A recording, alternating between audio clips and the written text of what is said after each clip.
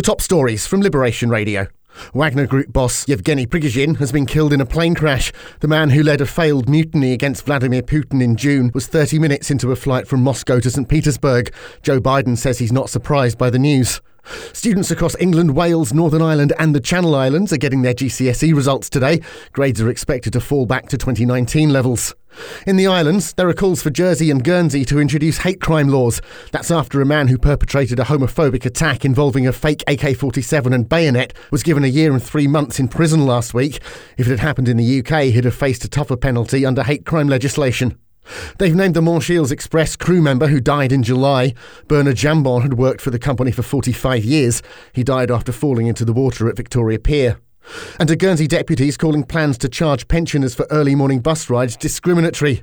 Lester Kerapel says withdrawing free journeys before 9:30 doesn't consider whether they may be going to a medical appointment or heading out of town.